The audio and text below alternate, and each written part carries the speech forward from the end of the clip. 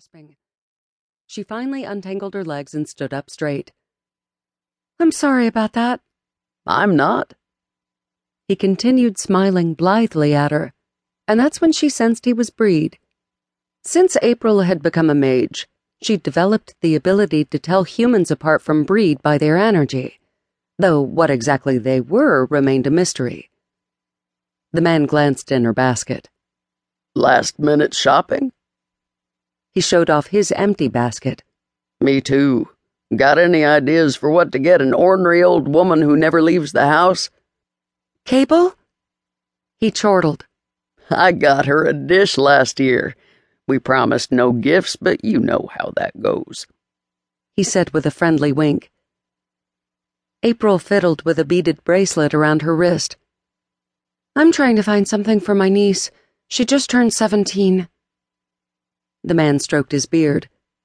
"That doesn't seem too challenging." "You don't know Melody. She's an archer who likes to sew.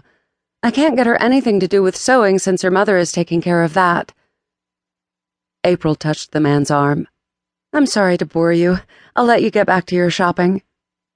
"Not at all," he replied, his voice resonant and warm. "I don't get out much. It's good to talk to someone besides the wife. You strike me as a lovely person, and I'm sure your niece will like whatever you give her." He held up one finger, his cheeks rosy. "Just remember, it's the thought that counts." April glanced in her basket. "This seems pretty thoughtless. A few cheap bottles of polish? Not even something she wants. Holidays are so much easier when the kids are little. Now that she's all grown up, I want to put more thought into her gifts. Serves me right for waiting until the last minute."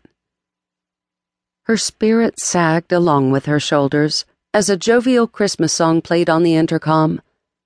Sure, she could buy a gift card, but that was about as exciting as giving her a wad of cash. The man circled his finger over a loose thread where his button once was. "Let me give you a piece of advice," he began. "Don't waste precious time fretting over the things that don't really matter. Love, health, happiness, those things matter. Gifts under the tree, not so much. The fates will give us what we've earned. Merry Christmas, young one." A bell jingled when he disappeared around the corner. The store was bustling with shoppers wrapped up in winter coats and long scarves, and their eyes told the story that they were all in the same predicament. A few had prescriptions to fill, but the vast majority wandered the aisles like post-apocalyptic survivors in search of supplies. April hurried to the back to see if there was anything good she'd overlooked, but the only thing she found were first aid supplies and clearance items. "Gee, thanks, Aunt April. I always wanted a tube of ointment." I could use some ointment," Reno murmured from behind.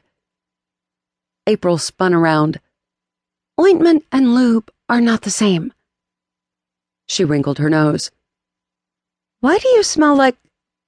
Exactly what is that smell?" He organized a few boxes of bandages on the shelf. "Ran into an older lady who couldn't decide which lotion she wanted to give her husband, so she rubbed it all over my neck and took a whiff." April bubbled with laughter and gripped the opening of his leather jacket. "You are such a nice guy. That's why I fell in love with you." "I thought it was my six-pack." His eyes glittered with amusement as he looked down at her with pure adoration in those coffee-brown eyes. Reno was a big guy with a tough demeanor, but he had a heart of gold beneath that macho exterior. He could melt her heart with a single glance, and he was thoughtful in ways that most men weren't. Reno gently brushed his knuckles against her cheek. "We need to head home before the next band of snow showers moves through. Don't worry about the kids, Princess. They don't need a bunch of shit. We didn't raise them to think that way." "I know, it's just that I grew up doing without, and..." April's doleful eyes looked down at her empty basket, the cheap bottles rolling around and clacking against each other. It was a heck of a lot more than what she'd ever gotten for